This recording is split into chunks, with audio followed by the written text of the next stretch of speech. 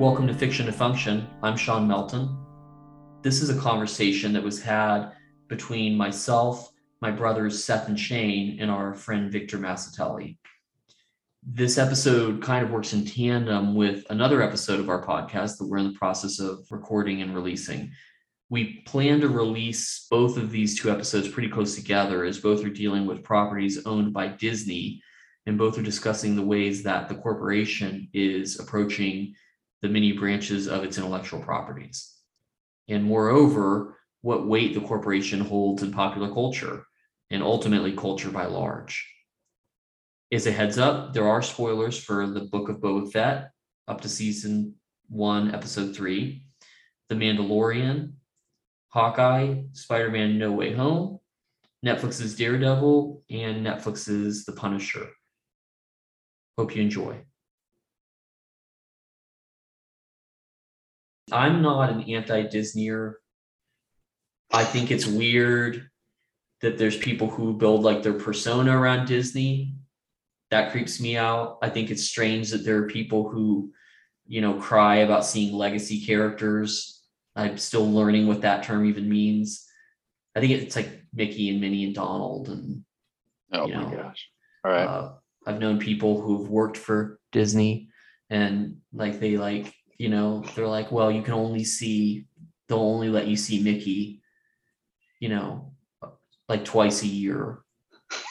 And you have to you can touch the hem of his coat, like as he walks by. And it's like, you know what I mean? It's like you want to talk about false idolatry, idolatry. It really is it is. It's like Dogma. You mean like Dogma? They have the golden calf, and it's like a Mickey Mouse mascot. Yeah. And that's, by the way, the whole thing with shout out to the odd creation that is Kevin Smith, where he has these really good amazing ideas, and then they're mixed in with fart jokes for 82 minutes, or a poop monster. Yeah, a giant poop monster. Anyhow, I'm not I think that life is weird, but it's interesting because Disney now being I just saw a post today saying that Ben Affleck made a statement saying basically, and I've read this this perspective multiple times over the last couple of days, that with the success of Spider-Man No Way Home, they're basically there is an avenue, there is a supply and demand for cinemas. That proved that cinemas aren't going to just die, but it's probably going to be for spectacle. Which has been the concern that someone like Martin Scorsese has had forever. But it's also the flip side of that coin is what David Fincher is doing and saying, well, that's why I'm going to just move to Netflix, because that's where the future is going anyway. So I'll just make films from there, because that's where I can make things I never thought I'd be able to make. Anyhow, what's interesting is I think that Disney, in order to survive, it's going to have to capitalize on being a little bit more intentional about trying to engage with the more artistic. You know what I mean? No, the problem with it owning one thing one thing owning everything is that it was the irony here, but is that it kills diversity, and it's diversity for content, or it becomes manufactured diversity. Yeah, so it's not a diverse art spectrum in general. And that's, I'm all about comic book movies. I just think that I'm not all about Disney. I terrifies me. Well, yeah, it's what you even Sean. You're Sean, you were saying that you're I'm not an anti-Disney or no. What's funny, I'm not either in in terms of content, where it's there's actually a lot of Disney stuff I do like. And people always talk about the Disneyfication or Disneyfied, and I definitely see that happen to stuff, and where that does happen and has happened with Disney. But as a whole, I'm not gonna rag on Disney just because it's Disney. There's, like I said, there's quite a bit of their content I do like, but it's almost on a more significant level than that I am concerned about Disney. Well, what are you talking about? Like One World, like New World Order stuff? Well, yeah, I don't Because like think, low key, I think that like that's a concern. yeah, I don't think it's good that one company specifically within the entertainment industry owns so much content and like so much intellectual property. Um, and I mean, like, yeah, I think like in terms of like, I think in terms of like on a few different levels, I think that that's a little bit concerning. I think on principle it's concerning. I do think a little bit on the diversity level, like again, like I'm like as we've talked about, I'm like yeah, obviously I'm a big comic book fan for the most part, with save some exceptions. The Marvel movies, I do get. I mean, like I will say, like, even within like our group of friends, I was probably one of the earlier people to be like, there is a bit of a formulaic approach to the Marvel Cinematic Universe. But so I do kind of get it. I can get it when that argument's raised. At the same time, I understand why it might be necessary. And also, Sean, you pointed out one of the last times, we talked, like when we were talking about Spider-Man, where by the same token, it's kind of impressive how much differentiation they've managed to do with like Captain America Winter Soldier, which is more of like a political thriller. To tag on to your point, Shane, is I think they're trying. Yeah, like if you want to try to do an art film and you want to bring this woman in, then to who just won an Academy Award for a great film, what's missing? I guess what's the disconnect? Because right. Okay, we all just did a podcast on us brothers did one on Spider-Man. Right. And Victor, we saw Spider. You were there with us. It was great. So Spider-Man, great. Something going very well. Yeah. We all watched Boba Fett and had a significant drop off because Victor, you've seen all three then so far. Yeah. You were less on board from the beginning. Yes, no? Yeah, I didn't think it would be fantastic. No. And your reason, your concern being?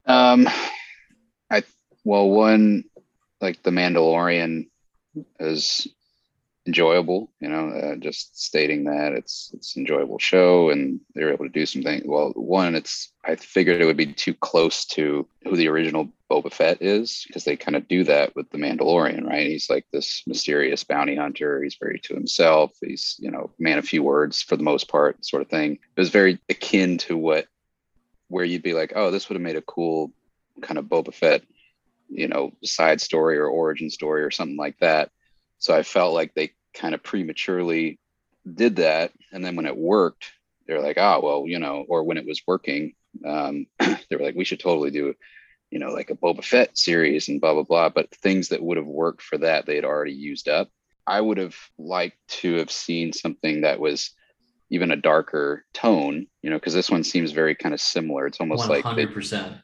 Right? Like they just set it in the same place. It's like they flicked on the lights after shooting Mandalorian. They're like, all right, let's get the other guy in here and let's do something different, but we're still in the same. So it feels very not new in a lot of ways. Just and tonally, it feels kind of light and not what Boba Fett, growing up and seeing the Star Wars movies, you're like, oh, the one of the great things is the mystery about him. And he's very, man of few words and all this sort of stuff.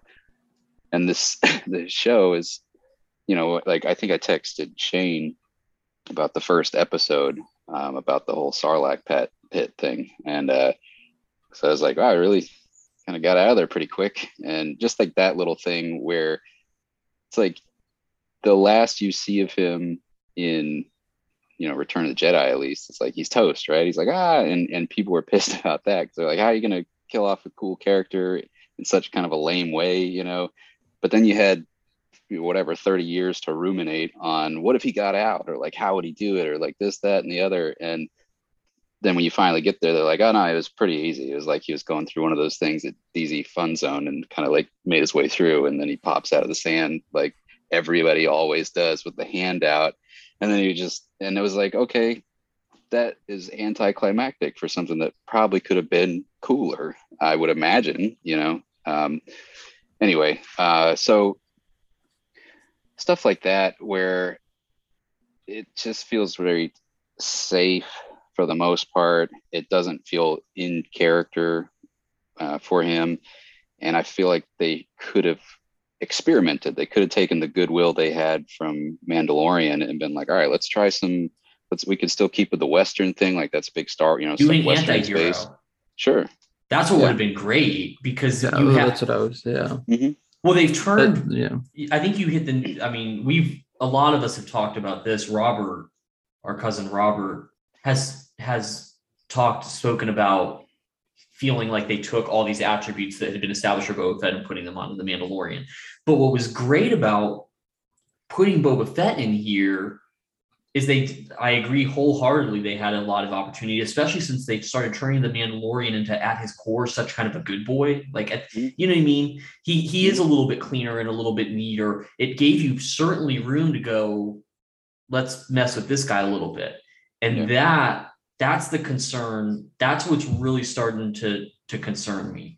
I mean, and I know that you, Seth, we just talked about this and you were saying, and I just... it was funny. I mean, really, Vic, everything you just said, I haven't talked to you at all about this, but I mean, those are all the nail on the head for me. That's exactly where I've been for a very long time. And with the Mandalorian in general, I think the Mandalorian's like perfect. But my gripe with it from day one was the fact that I was like, this is the character of Boba Fett. Now, with that being said, I've changed what you just said, Sean. I agree, where it's like he's a lot more concerned about honor, but in others. In others, yeah. Where Boba Fett, I mean, is definitely he's a bounty hunter, and he's concerned about himself and watches his back and all this stuff. So anyhow, yeah, I mean, I think that was my biggest gripe with the Mandalorian from day one. And then this has just been, I don't even know what they're trying to do. Like, who is Boba Fett? We're 3 episodes in and like, it's like, he's like, yeah, it's like, what are we doing? Like tickling a Rancor and stuff. Yeah. Well, they're trying to, maybe a little more. They're trying to like elevate him almost kind of literally to like a king status, because they're taking this thing where it's like, oh, he's such a popular character and people love him and all this stuff. So we got to make him as awesome as possible, meaning we have to go through all these, like, here's him. He's becoming, the Dances with Wolves, right, with the sand people, and he's learning how to be a samurai with the sword fighting. It's like all these things that they're doing that aren't necessary, for one. Like, they're not, you just need to go back to what he was in the first place and extrapolate on that. You don't need to like reinvent him and do all these other things. Like I think there was even a line, I could be making this up, but maybe this is how strongly it felt, but doesn't he say at one point, like, he's not a bounty hunter? Didn't he say that in this last episode? He's like, I'm not a bounty hunter anymore or something. And I'm like, it was the second episode, right? Yeah, I think second. When they go to see the mayor, he says to the mayor he's not a bounty hunter, and then in this he says he's a Latter-day Saint, is I think what he says. Yeah. No, I belong to the Church of the Latter-day Saint. And it's so that's I talked to Skylar quite a bit, our youngest brother. I mean, Boba Fett's like my favorite in the universe, and he has been for many years now. We haven't gotten Boba Fett in anything almost. So for him to right off the cuff be like trying to be a king of, it's like, what? And that's what I'm saying. Like, it just feels so wrong to the character. And then on top of it, once again, is like the fact that he's, well, I mean, a few things. For one, I was saying, I'm like, how is this the same guy that almost like burnt the girl in Mandalorian? Even in the Mandalorian, in the bar fight, when he like literally almost like toasts the girl because she made fun of him or something, you know what I mean? And now he's like this like respectful, and then that was in between his spiritual awakening. Yeah, it was after. It would have been after. It was after that. The Tuskens, yeah. And so it's like it just the temperament is his character has the temperament is super inconsistent there. And then not to say I like one or the other, because I think it's all poor writing. And then but I was saying, I talked to Shane, I think you and I talked about this, but I was like, they totally could have done a dark revenge story where he turns around, like you can still make him be good, and then it would Yeah. only be all the more rewarding at the end if he like if it becomes a redemption story of him being like, I need to change my ways. But the fact that he's just abandoning being a bounty hunter when it's all he's known since he was how old, Right. it's just, it makes no sense. The first 2 episodes, I personally really liked. I agree wholeheartedly. Make a whole episode about, and Seth's the one who illuminated this for me. He's like, make a whole episode. I agreed. Me and my wife watched it together. And me and my wife, I told my wife, I leaned over to Paige and I said, I was like, that was fast about the Sarlacc pit. To be like, you're going to be digested in the stomach for like thousands of years. And I tried to win, okay, well, maybe if you had all the right tools on your wrist, whatever, let it go. So I'll try. But Seth had said, make that a whole episode, which would make it all the more if you watch him for 30 minutes and find ways to make it like 127 hours in, right? Mm-hmm. Like have an artistic perspective on it where he's sitting in there like being like, oh yeah, this is it for me. Yeah, then he finds a way to get out, find a clever way to do it, and then have the same ending. Someone comes and they take all his armor because he's exhausted from everything he just went to for 30 minutes. That would just make that hit all the worse that you're Fantastic. like, oh, he's done. Like I just watched him try to escape for a half hour and now he's out of this. This is the thing that bothers me. I have to hone in on things I dislike in the first 2 episodes because overall I like it. Yeah.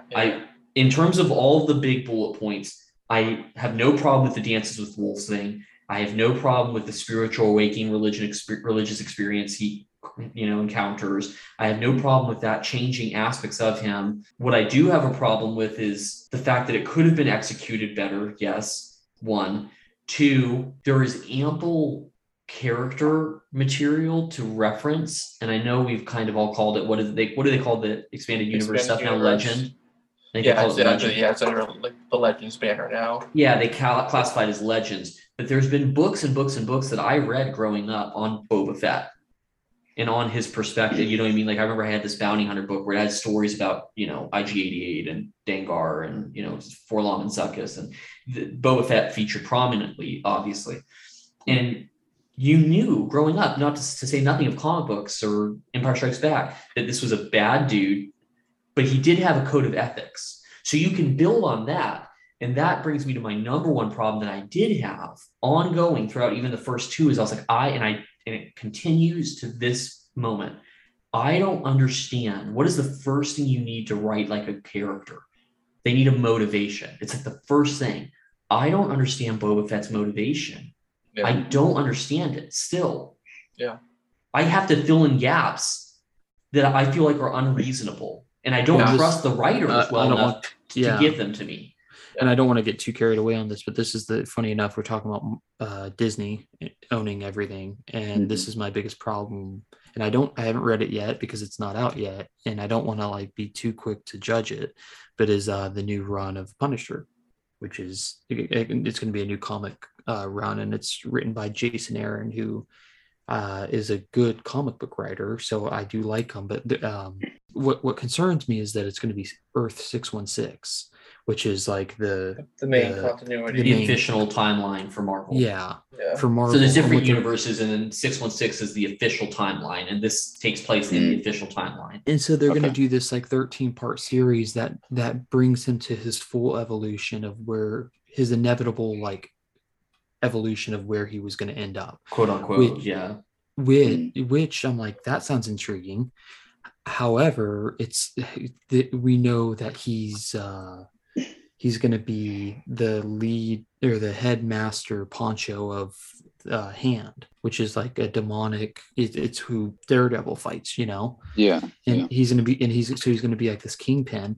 And my point is, I guess I'm bringing that up. My concern is that they're going to be like, he's always been a villain and he's going to be a villain. Like that's his inevitable road. Yeah. And I don't see that. I actually think that's like destroying the character. I guess what I'm saying, because I like Punisher, I like Boba Fett. These are like 2 of my favorite pop culture icons, and characters in fiction. I think they're very good characters. But what I like about them is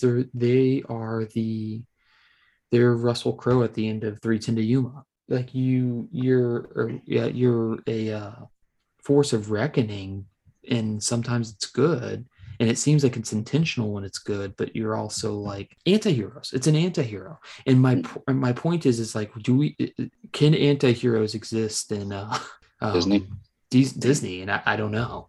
Yeah. They're not doing a good job with it so far. That's what's hard, so for one, going back to like the Star Wars Boba Fett, what's interesting to me, like again, like Sean said, I'm like, I the first 2 episodes I liked quite a bit, and so I had to hone, like my criticisms had to be more honed in on stuff. And I did have criticisms, but the good for me outweighed the bad.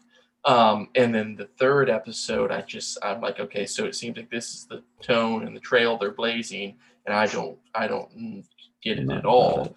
Yeah. And especially when Boba Fett was fighting the Wookiee, Black Chrysanthemum, I'm like, he's stabbing him with like the staff and stuff, and I'm not, you guys know me, I'm not like a gore or but there should be like some blood, or even when like the Wookiee takes out those like electric brass knuckles and like full on like socks, a Wookiee for one, a Wookiee. I don't even remember this. This is how much stuff happened in this like episode that was just blind. Well, I felt like it was a fever dream. This could have been a cool scene, but I'm like, so a Wookiee, they'll tear your arms out of your sockets, and like not a Chewbacca Wookiee, like a bounty hunter, gladiator, assassin Wookiee gets Boba Fett in his sleeve, tries to kill him, takes out like electric brass knuckles, like full on socks him in the face, and there's like nothing. You know what I mean? Like Boba Fett looks fine, and he throws him up against his equipment naked. Multiple times. Have you ever stubbed your toe? Yeah, right. Horrible. Yeah.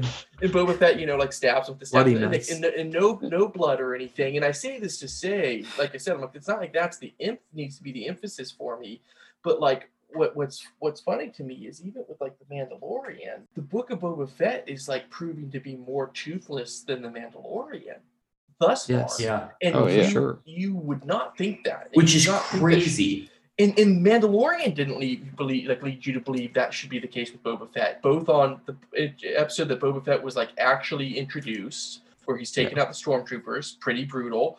Again, like you said, Seth, the fact that he like almost roasts, I believe her name's Koska Reeves, but like Bo-Katan's like bodyguard or whatever. Yeah. He like tries to roast her like right into their fight, and then the fact that he goes and shoots Bib Fortuna at the post-credit scene, like just nothing, you know what I mean? And I don't feel like that's what we're seeing here, and I feel like it's not really lining up for me. It's not really making sense, and it's not really carrying any weight to it. And I feel like I feel like in terms of like thematically and what they're presenting and honing in on, I feel like they're like majoring in the minors and minoring in the majors. Like the Tusken stuff, or like we talked about the Sarlacc stuff, like it's there, but it's not like but they're like brushing over it. When I'm like, that's like the stuff you should be emphasizing and pulling out. You have an opportunity to world build. You have an opportunity to literally world build on Tatooine. Yeah. Meanwhile, you can be building up a character who, by the way, that's even what I'm talking about. Okay, so he shoots Bib Fortuna. You're talking about this, right? Mm-hmm. But at the same time, this can't be breezed over. He meets like the Spy Kids, right? Like he meets like the Batman Beyond the gang, Vespa street Power gang, Rangers. The Vespa Power Rangers, yeah.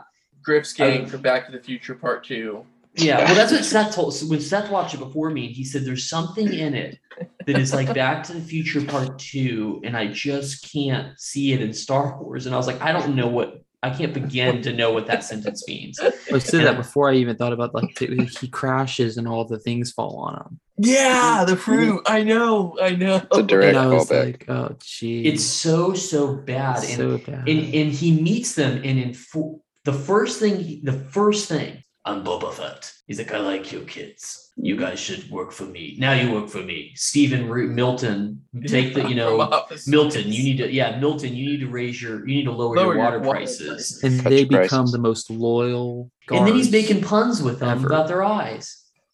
Yeah. As soon as they said, I was telling the guys, when they said there's a ruthless gang and they enhance their bodies with droid parts, I was like, oh, I'm not ready for this.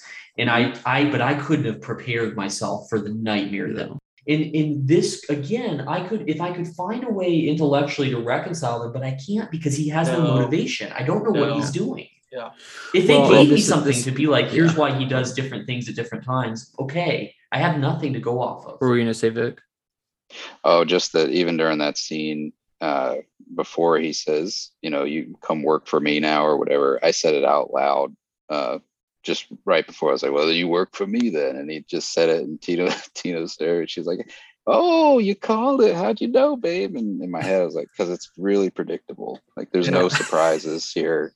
Yeah. What's hard for me is the fact from 1, 2, and 3, I've kind of been like open-minded about it. Like I don't need this show to be great because it's not gonna, I'm the type of person I don't, especially with pop culture and in these like, especially in this day and age where it's like things are so political and like, art's not allowed to be art. Honestly, I feel what's difficult is that I try not to put a great emphasis. Like I know what things mean to me and that's enough.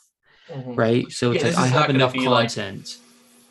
Foundational of like they could formulating your liking for Boba Fett. They could make Batman, well then they did, funny enough, but they could make Batman start killing people tomorrow and I wouldn't be like, why? How could they do this? Like you're not forced to accept that. No, because my Batman doesn't, but whatever the case. So with that being said, this hasn't needed to be, in a way. I'm like, I feel like I'm giving it the most grace because I don't care. Mm-hmm. I was hoping it would be good, but I will say, even with the first 2 episodes, I had a lot of problems with them. Or the main one being the fact that I don't feel like Boba Fett was like, why was he not more angry? Why was he not more? And granted, he's a calculated guy, but it's like he just got his like world turned upside down. Yeah. Which, by the way, he's the best bounty hunter in the galaxy. So he's like, that crap's never happened to him. I vented this to you guys, Sean and Shane, right when we finished it, and I was like even when he's like, come on, like I'll save you, and then goes back, saves the kid, and then goes back. These are moments for the character to evolve into, something iconic. And instead, what Vic said, it's like they've just been playing it safe, and he's like just this like old man. And what's funny is that I think another thing is I don't even feel like it's Boba Fett because his helmet's off all the time. All the time. I hate that. So there's we that. All hate that. And I love the actor. But I do. I like him as Boba Fett, but not this much. Not this much. Especially 36. Listen, Pablo Pascal, like we've seen his face like for like 45 seconds. There's 2 things in the Star Wars fan in me that make me very resilient. Well, if there's a few things. The first is I'm used to them trying to change stuff to try to de-gray characters. This is the Han shot first thing, right? Mm-hmm. This goes all the way, and that's prior to Disney owning anything. Yeah. Is Lucas being like, oh, he's a nice guy. He shouldn't be shooting people for no reason. And it's like, okay, but you did write him as a person who shot this guy just because that was, he was a lot more gray. Mm-hmm. And there were, the Han shot first purists and things like that, of which I think everyone here is one. So that already, and I've expressed this to Robert because he was getting really upset about certain things involving Star Wars a little while back. And I was like, man, for me, 7, 8, 9, no, there's no way. Totally, utterly rejected. I kind of even reject 1, 2, and 3 because growing up, and we all know this, we're, old. We're all old. Well, 3 of us are brothers, and Victor, we met when we were 7, 8. Yeah. So we all, and like in the very first Bond, like when we knew we would be okay, when we were like, it was like Star Wars.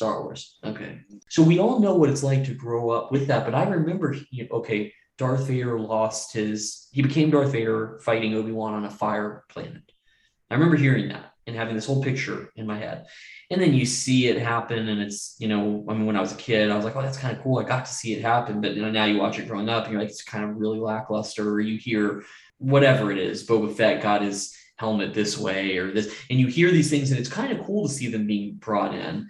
But I've lived through, and we all have, so many treacheries in the Star Wars canon that it makes it very easy for me to flip switches and go, I'll take what I like and I'll leave what I don't. So for me right now, 4, 5, and 6, canon, take it. Mandalorian, I've loved it. I was astounded that that's what I had hoped would happen since I was a child, when I wanted to see more Star Wars stuff, is being able to see, I mean, not just like everything the Mandalorian does and seeing more of the bounty hunter world, but even the whole, Luke Skywalker. Yeah, just annihilating everything. All of that, totally game for it. So it blows my mind that this is what they're doing. Yeah. When they had gold, just like, it's like all you have to do is chip away the imperfections of this gold chunk that's existed. Yeah. And it's like, they're like, let's drill into the center of it. And I don't know, with John what's his name? Favreau. Jon Favreau, yeah. It's astounding that he wrote this, for one. I'm shocked. He has, right? And then two, but to rope it back in a little bit, I think that this is all Disney. I think it's Disney. I might be wrong about that, but I really do, because I think that they, and we've already went over all these points, but I think that they've completely abandoned anything that resembles an anti-hero. And what's sad, and this is why it's not good that Disney owns things, everything at least, right? Because it's like, I want to see Boba Fett murder an entire village of Tusken Raiders because they took them. I want to see him just execution style. And not because I'm insane, but because then I want to see him save a different tribe of Tusken Raiders. And you don't know why. It's like, why did he murder these guys? But then he saved these guys. And but you're not joking. Boba Fett shouldn't be Luke Skywalker. Boba Fett should be like, you don't mess with this guy, and what is his moral code? But he definitely has one. But what is it? Well, you said it well. I know that you're leaning in between joking and not joking here. But you said the other day, I want to see him Breaking Bad. I want to see. Yeah, I want to see him treat the Tusken Raider. You were saying something about like make. You were talking about liking the idea that he would form like a protective. He would want to protect one of the younglings. Yes, the young children, right? And it's like, and then you start to see a motivation start to turn, and you go, oh, he does have a code of ethics, which again, he always has. If you read the books. For instance, by the way, I like that he even bands together with the Tusken Raiders, and I liked it a lot. I like that. What I did not like is that they early on give him an opportunity to leave before he has any connection to them, a bond. Yeah. They give him an opportunity to leave, and he doesn't take it. Because why? Because he's a good guy, and he wants to see the smiles on all the Tusken Raiders' faces when the kid brings the head of the beast that he killed. What? You never even see those smiles. That's the thing. No, like, you can't even see them. They're all wrapped up. What do we like? Why would he do that? Well, that's where. And I said that when it first came out. I said, why would my Boba Fett? I'm trying to give it a fair shake here. Mm-hmm. But why would the Boba Fett I know, not be like, I think he would save the kid, by the way. But I think he would save the kid, and then he'd say, I get to go now. You let me go. And they're like, no, because he needed, someone said, I forget who, or maybe it was one of you guys, but they were like, he needed the protection and water. And I'm like, no, for one, he's Boba Fett. Two, you can just pick up little rocks on the ground anywhere in the desert. Just wherever. Dig for them little things. You're just tripping over them. The easiest desert to survive. Well, that's it too. And like I said, about those melons real quick. I'm sorry, those like little the black melons as they're called. When I saw that, I was like, wait a minute. So they just device. They're just everywhere. They just wherever. It's just like, oh, like you just dig there for like. But Stephen Root can turn a profit on these things. That's what I'm saying. Yeah, it's like a month's worth of income. I don't know. I will say, just it's not good writing. No, well, no. It's not. The Boba Fett, I think that we all, being a bounty hunter, what's something that a bounty hunter wants? A bounty, right? Yeah. That's money. So in a way, Boba Fett should be more like Disney, where his main goal is getting that sweet coin any way he can, because that's one of the big things we're seeing here. And Seth, even with your question earlier of can there be an anti-hero, I know I'm going a little bit, but I just don't want to forget. I think that Disney, remember the whole string of anti-hero or villain movies they've done even recently, right? They've like propped up all their old villains into like, well, they're not really that that's bad. right. Like Cruella de Vil and like Maleficent's kind of nice, actually. She's kind of cool. She's misunderstood. But they're women that don't use guns. So they're women that don't use guns. It's true, but they're just, what they want is money. It's what is going to make us money. And I think if they lose that money, then they'll come around. Yeah. So now like trying, so like, again, just quickly wrapping, for me at least, wrapping up the Boba Fett thing, even like when The Mandalorian first came out, I'll be honest, I was about it, but I felt like the pacing was a little bit weird. And I remember at the time feeling like the ending of episode 1 should have maybe been like the end of season 1. It's like the Mandalorian finding Grogu. And in retrospect, I will say now I understand why they didn't do that and why they did it the way they did. And I think it was probably the right call. But what's weird is like with Book of Boba Fett, I feel like the pacing's way more off than it was even like than I even did initially with the Mandalorian. And like I said, I feel like they're like majoring in the minors and minoring in the majors. And I think that there's like this weird dynamic where it's like they're like willing to take risks first, and then once they've seen which risks pay off and which don't, then they and to some extent it's understandable, but this is where we start getting into that issue of once again, if they own if a single media company owns all of this content and their goal is to make a profit, then eventually how uniform do things start getting? And so again, Victor, that's a really good point with the, like you said, with like the villain movies. And now we've covered Boba Fett, and Seth, you touched on a little bit, again, Punisher, which is kind of, for me, an interesting segue because I have been recently watching through the Daredevil Netflix series again with my wife. Yeah. It's her first time watching it. It's my second time. But, spoiler alert here for anyone who hasn't yet. He's blind. Yeah. No. I knew it. I knew it. No, Matt Murdock, Charlie Cox's Daredevil, and Vincent D'Onofrio's Wilson Fisk are now in the MCU. And you watch the Netflix show, and it's pretty brutal. Yeah. But it's really to a purpose. And what's funny, and again, I'm here for it. I loved seeing Matt Murdock in No Way Home. I thought he was very well utilized there. I'm excited to know that we're going to probably be getting more of that. Well, so like Wilson, like I hope Wilson will be around for more. I really think he will, but at the same time, they did kind of what they did. You know what I mean? But in both of these situations, I'm afraid that we're going to lose. Like straight up watching the Netflix series again. And we just finished the first season. We're into the second season now, which ties Daredevil, Daredevil, Wilson, and Punisher, because Punisher's introduced in the second season of the Netflix series. And I gotta say, by the end of the first season, I would say you, or at least for me, you pretty well hate Wilson. But they've got you going there for a little while of like sympathizing with this guy. If not almost empathizing with them, even though one of the first times you see him is like taking the guy's head off with the car door. There's a degree to which you're like, I get where this guy's coming from, and I see that like him and Matt could be on like similar paths. The question is, what do you do with that? And then that's so much more like compounded with Punisher. We're like, I'm going to be real with you. Watching it this time, and again, watching it this time. And that scene with like Matt chained up on the the roof while the Punisher is like up there with them.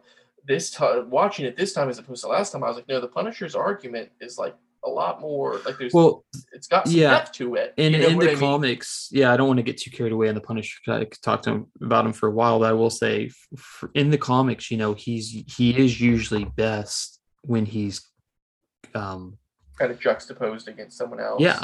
Yeah. Well, when you and especially when it's a hero, when you Yeah. kind of get to see that they're just the same side, they're just the different sides of the same coin. Mhm. You know what I mean? Like my point is, and by the way, let me say this for one. This new comic might have nothing. Disney might have not, because I've watched a lot of like Donny Cates stuff, who's writing for Marvel right now. He's doing a ton of stuff, and he does pretty wild stuff himself. The stuff he's writing is like very out there and fun and good and well done. But he says, he's like, Disney doesn't come knocking on my door ever about anything. You know, he's like, but I'm also shocked that I get away with what I get away with, and I'm shocked that he gets away with what he gets away with. My point is this Jason Aaron thing. Jason Aaron might not. Disney might have nothing to do with that, just to be very clear. But I think that it does go in line with what we are talking about, because I'm like, the bottom line is that if you make the Punisher a villain, he's not the Punisher, and if you make Boba Fett a good guy, he's not Boba Fett. And I'm not saying that they're good guys or bad guys. I'm not saying, you know, for instance, and then you just brought up the Netflix. I actually love the way they did that. I feel like some of it's a little bit too hell yeah. Sure. I think right? I don't love how it's filmed, but yeah. Well, yeah, I have my gripes with it. I don't think it's the most profound thing, but the Punisher's not in a lot of ways anyways, and I'm aware of that. But what I do like about the Punisher that they do so well, and it's what I've always liked about the Punisher, is he feels like a cowboy. You know what I mean? In the sense of like, he's the guy who gets the job done, and he's the lawless. He's like lawless justice. You know what I mean? Like, and it's a contradictory thing, but it's like, you know, I think that, yeah, it's like but ultimately he does have a code of ethics, and he is concerned about the innocence of or the innocent. Yeah, absolutely. You know, and that they translate that well. But my point is, you know, when you make him a psychopath who just wants to kill, but this is what has always pissed me off. I don't like when they make the Punisher like this, like, guy that's just addicted to killing. So I'm like, then he's just a serial killer. Mm-hmm. You know what I mean? Versus him being a capable person, being a human weapon due to the US government, and then putting that to work when he loses the pinnacle of his life, you know. And it's like, so is he a hero? And granted, no, I don't think he's even a hero. I love him side by side with Daredevil. I love him side by side with Cap, and Cap kind of despises the Punisher. Right. What's interesting here is, again, like, the Daredevil show can be intense. You know what I mean? I'm not expecting nor necessarily wanting them to bring all of that and all that entails into the MCU. And I certainly don't think they will. But at the same time, again, kind of like along with your original question, Seth, of like, can there be anti-heroes, or can there even be this conflict in this like area of streamlining and like trying to like eliminate as many hard questions and answers as possible, you know? Or even like, you know, it's like, you know, there's very much this dynamic very often of like either wanting to make, if we can present people as not being that bad, let's present them that way. And if they're just clearly a bad guy, that's just it. That's all there is. And they get defeated, you know. I think what's at risk of being lost here is, like I said, so like in the first season of Daredevil, Wilson and Matt Murdock both think they're on the right path. They're both have this idea of saving Hell's Kitchen, you know, but Matt ultimately takes a very sacrificial way of approaching that, you know what I mean? Mm-hmm. And Wilson takes a very domineering, beneficial. Yeah, exactly. Yeah, very self-beneficial role to it. And then even with Matt and Frank in season 2, you know, Frank is certainly not on the path of Wilson, but you're still conflicted with that ideology where it's like, if we just chop this up to, blatant bad guy, that's all he is, that's all, you know, especially Frank Castle, that's all he is, and Matt Murdock just a nice, clean guy, we lose what there is to understand from both of these characters. The sacrifice and the endurance of Matt Murdock, and the... But what are you saying in regards to Disney? Like, I'm saying with Because those aren't Disney. No, and I know they're bringing it in. But they've been brought in, and we don't know yet. We'll see. I'm excited to see, but already it seems that specifically more with thus far with what we got to see with Vincent D'Onofrio's Wilson Fisk versus we only got to see Matt Murdock for a very short amount of time, but it seems like there's kind of it seems like it might be kind of that dynamic at play where it's kind of like a cleaned up, not as difficult to engage with presentation of these characters. And I feel like that would almost be a disservice to the work that I don't want these guys recast. I'm really glad we're bringing these versions of them in, but I also feel like if we don't remotely address like the conflict that was established in their initial outing as these characters, we're going to be that there's like a disservice done to the work they did in that and the questions that causes us to struggle with. Well, and this is what's fascinating because I didn't even know you were watching it, but when I recently, I think I told Sean this maybe, but I was recently watching clips from those, and it's so brutal. Like, and especially it's more than I remember. Yeah, frankly. More than I remember. That's when like the prison scene with the Punisher, I was like, oh my god, yes, it's rough. Here's the through line I'm seeing. First, 2 disclaimers. One, maybe they will leave it, giving some generous assumptions here. They may not directly say, hey, what's Netflix is Netflix and what's Marvel's is Marvel's, right? So it's a weird situation there, and I get that.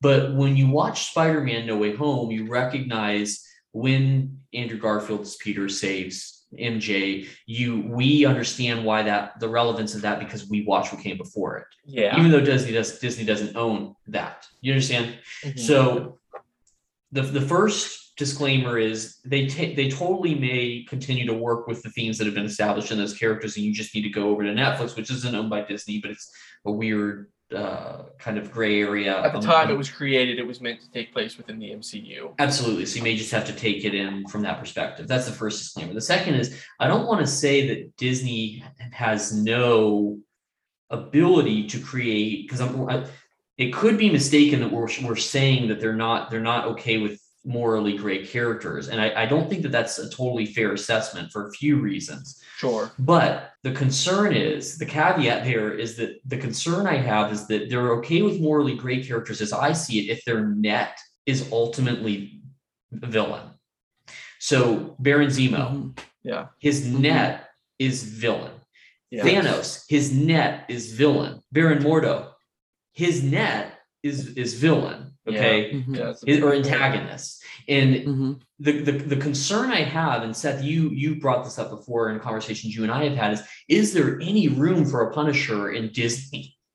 Yeah. And I would argue probably no, not without his net being negative. Now, maybe not. Maybe we'll be surprised. But this is the through line that I see in what Shane is bringing up, is that the question is, to what degree is Disney willing to start conceding or sacrificing or understanding for the sake of, dare I say it, for the sake of artistic integrity, to try and muddy the waters? Because they do a good job, and this goes back to your point, Seth, about diversity from the very beginning.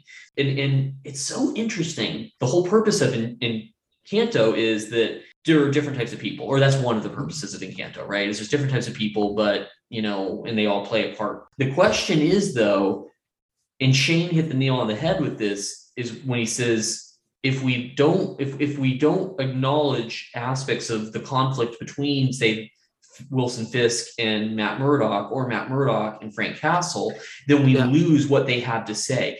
To have a fullness, and this is to your point about diversity, this is where you need more than one voice. It can't all be one perspective on every single thing. And that is the big, possible, massive problem that could bleed into much more than just fiction. That's where it starts to become a serious issue. And I don't think it's all because Disney has this sinister motive. I think there are sinister aspects of Disney, absolutely, is exemplified by, we have a friend who taught English in China for Disney to help indoctrinate children in China to, like, like Disney. To be obsessed with Disney. Like Yeah. that was the goal. That was the business model. Is there something sinister in that? I would argue yes. But some of it is just simply because they want their nice brand. I mean, Hamilton, they've removed, there's 2 F words in Hamilton. Okay. Mhm. And they're both removed. Why? Because they're trying to like giving them some generous assumptions on their motives. I think that they're trying to stick to some set of guidelines. But again, if you're going to do that and you're going to own everything, you're going to miss the important tension that we have to sit with in Frank Castle. By erasing Frank Castle and just saying he's a villain in the comics, you're erasing the hard realities that Frank Castle is dealing with. You know what I'm saying? Yeah, no, I do know what you're saying. That, and then to rope it back into even Boba Fett is, I'm like, this is what and this is even what, like, for instance, my favorite in Lord of the Rings is Boromir, and I like these characters that are conflicted because I think it's so human, right? And that's my problem. Is it's like and granted, not to say that Luke can't be human. He's very human too, of course. I'm just saying there's different types of humans, you know? And really, Shane, your point is great with like the fact that like this is what is so rich about you know, things that have a lot of characters in them, you know, franchises that have a lot of characters in them, but comic books, you know, Star Wars specifically, like we're talking about now, but it's like, you know, there's a huge difference between, even though it might not appear to your average person, there's a huge difference between Han Solo and Boba Fett and, you know, so on and so forth, you know, and Lando, and even though they all live in the same world, and there's a big difference between Superman and Captain America. Yeah. Even though they kind of fill the same area. Absolutely. That's what's cool about comic books. The other one can't. Yeah. Unless it's commercial, right? Yes. Yeah. He has to board a plane. Of some like a craft. If he wants to be in the sky, he has to go in a plane. Because that's Superman, definitely the biggest difference. And I think the real question is, who's the real Punisher? Is it Frank Castle or is it Disney for punishing us, putting us through this very thing that we're going through right now, fellas? Because we've spent a lot of time. Be doing this. No, we want to talk about how good something is. This is like, is the world going to end at the hands of Disney? Maybe. It's going to have a hand in it. Well, all of my favorite things are. A little blood. Fun. Yeah, it's like Boba Fett. They just shot. I've gotten like 4 texts from friends being like, I'm sorry, bud. I just watched Boba Fett. That's so funny. So I'm like, it's okay. There's a quote from so Seth, you know, from Nietzsche. God's dead and he killed him. A friend of mine posted something on Instagram, and he's a professor of English at a college here. He retweeted this quote, and it said, "If you only read the books that everyone else is reading, you can only think what everyone else is thinking." We can make that as deep as we want, and we can make Disney out to be as sinister. That's not the motive for me here. And giving them the grace that they're not trying to take over the world, although sometimes it appears to be so. The truth that stands that I see from that is if there's one voice with no other perspective, if there's like the one perspective, and let's not even talk politically, let's not even talk philosophically or theologically or whatever, if there's just the one true opinion and no one else ever being allowed to like give another voice there, let's talk true opinion. Yeah, let's talk about it simply from a narrative perspective. If every character is, and this is where I want to give Disney some credit, like I said, Thanos, they've started learning. We can't just have the villain be the guy who does the same thing. There are characters that are really, really, and there's a vast array of them in the MCU, and that's amazing. And I attribute a lot of that to Marvel Studios and the work that they're doing and bringing their comic books in. But Star Wars is a great example of this. In a nutshell, as it pertains to Boba Fett, that's what's happening here. Is it's another version of a good guy. Yeah. You know, yes, that's what I was trying to say. Where you know, and once again, it's like, you know, and what's funny is that Punisher started as a villain, but I'm like, but he very quickly was not, and it's like, why does the Punisher work? And why has he worked for all these years? And the reason why is because this character in every Western you see, in every most action movies you see. It's like he works because he does, but neither here nor there. If you make him a villain, he's not the Punisher. He's just a guy that wants to kill people. And if you make Boba Fett, by contrast, a hero, he's not a bounty hunter, which they've already completely abandoned, which already kind of makes him not.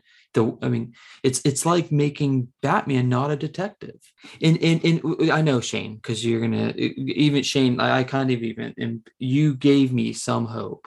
You did. You gave me some hope because you're like, I could see an older Boba Fett, 36, at the ripe age of 36, wanting to, take it easy and and be a crime lord, and I was like, you know what? I could see that Boba Fett too. And then it's this, but I don't think that funny enough, feel the same way about Disney as I do our government.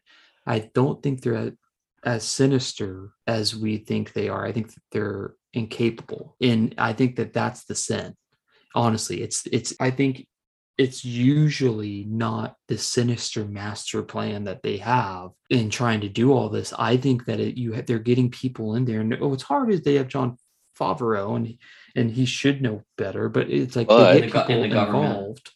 They have Robert Rodriguez with his hands in all these pies. Dude, I can't. But we got to address that. We do have to address. No, we do have to address that because I can't with this guy. No, I'm just a side tangent. But Robert Rodriguez, I have never liked his stuff.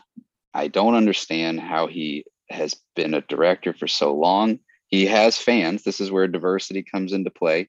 Not because his last name is Rodriguez. I'm not making one of those kind of jokes. It's cheap and it's easy, and I'm not doing that right now. I'm just saying he's different, and there are other different people who like that difference, and obviously he's done well for himself. However, I was never a Shark Boy Lava Girl kind of guy. I was never a Once Upon a Time in Mexico kind of dude. I was never one of the Grindhouse things. And for me, I'm like, that's all he did. I'm sure he's had other work, but until now, I was like, oh, he's never directed again. And now he's got his hands all over the Boba Fett thing. And I can see it though. Like I see the Robert Rodriguez style, and I don't like it because I'm like, this isn't good. This is the same stuff I didn't like about the other stuff when I decided I don't like him. Anyway, that's my tangent. And I'm with you. I think that I think that they're mishandling this, and that's the problem with One Thing doing it. It's like I wanted a Breaking Bad Boba Fett series. And I know that that's a lot to ask for, jokes aside. I actually do know that's a lot to ask for, but I'm like, he should be a conflicting character because he's not a good guy, but he's not a bad. As a kid, that's always my thing is I was like, he's with the Empire, but he's kind of not. So like, that's not fair, but anyways, he's a conflicting character. It's actually not a lot to ask for though, especially when you have the largest corporation on earth. You have plenty of resources. You have plenty of money, resources. You can do focus tests. You can get almost whoever you want to work on something. So I'll just throw that out there. It's not like an impossible thing. It's just they didn't bother. Yeah. I think that it's important to recognize too that it's like, no, you have to, like again, when we're talking about like differences, I'm not just talking about like differences of styles, but also of like themes and philosophies, and recognizing that there's kind of a time and place for each of these perspectives, you know what I mean? Because like, something I've been thinking along this time is like a counter argument to what we could be saying, to what we could be saying is like someone bringing up The Last Jedi, and specifically Luke in The Last Jedi, you know what I mean? And obviously I know we all have our feelings about that. That's maybe something for another time, but in short, what I would even say to that is that, because you could be, oh well, there was something bold and different, and they made Luke into a great, but it's like, but again, I just as a short kind of encapsulation of that thought of what you were saying, Seth, of like, this person is not this person, this person is not this person, and all of these things, if we try to funnel them all through the same filter, we're going to lose what they can each bring to the table.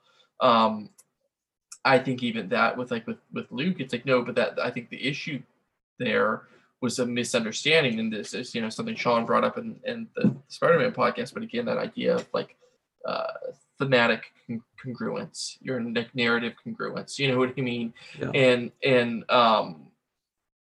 And so I just say that to say that, well, it's why Mark Hamill, when he seems, I don't know if he explicitly come out and say that he wasn't about it finally. Oh, well, he did before it came out. No, that's what I'm saying. Was saying he was about it for a while before money was involved. But my point is that like he there's a reason why he was like no, because it's like it's not true to the character, and but it is. I said this to Sean. I'm like, on one hand, it's just a show, and even for me, I don't really.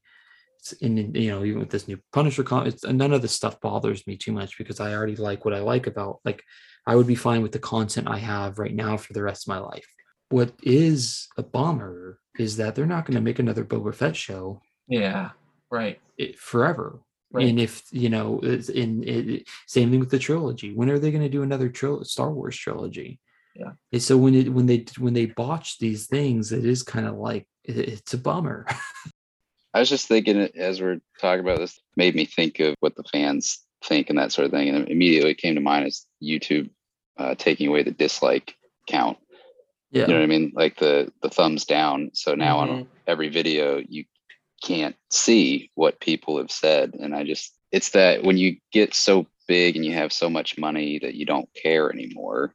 And to the point where you're like, I'm not, it's like sticking your fingers in your ears, and just being like, I'm not listening, and I don't need to, because it doesn't matter. And it feels like the same, and has seemed that way for a long time with Disney as well. The bigger they get, the more money they make. Well, and I do wonder, especially Jon Favreau, writing these, I'm really curious what happened. I mean, I do think, depending on, we're only 3 episodes in, this is 7 episodes, right? Yeah, it's a 7 episode show, I believe. Yeah. At the direction we're going, this is not going to be known as a good thing. You had The Mandalorian, which was like such a breath of fresh air in 30 years. It's the best thing that's come out from Star Wars since the original trilogy, right? Yeah. Like on screen, I think, or I would say so. Yeah. But whatever, we'll see. We have 4 more episodes to watch. Yeah, well, yeah. It's like, at least they didn't have like Boba Fett, like they didn't, you know what I mean? they at least have he didn't like drowning puppies like in a bathtub and just be like, oh, I was just washing my hands. Yeah, I got to see a Rancor and it was a little bit of a different color. Boba Fett has a jetpack, and what are they doing with that? He uses it. Oh, he uses it. He used it. It looks so bad. Let's play this game though. Like, so let's play when he should have used it and when he shouldn't have used it. Yeah, it's rough. Boba Fett survived the Sarlacc pit. The question is, can he survive Disney? And the same with Punisher. I think he could exist in the MCU, but is the MCU going to continue to work well in Disney? And I guess we'll find out.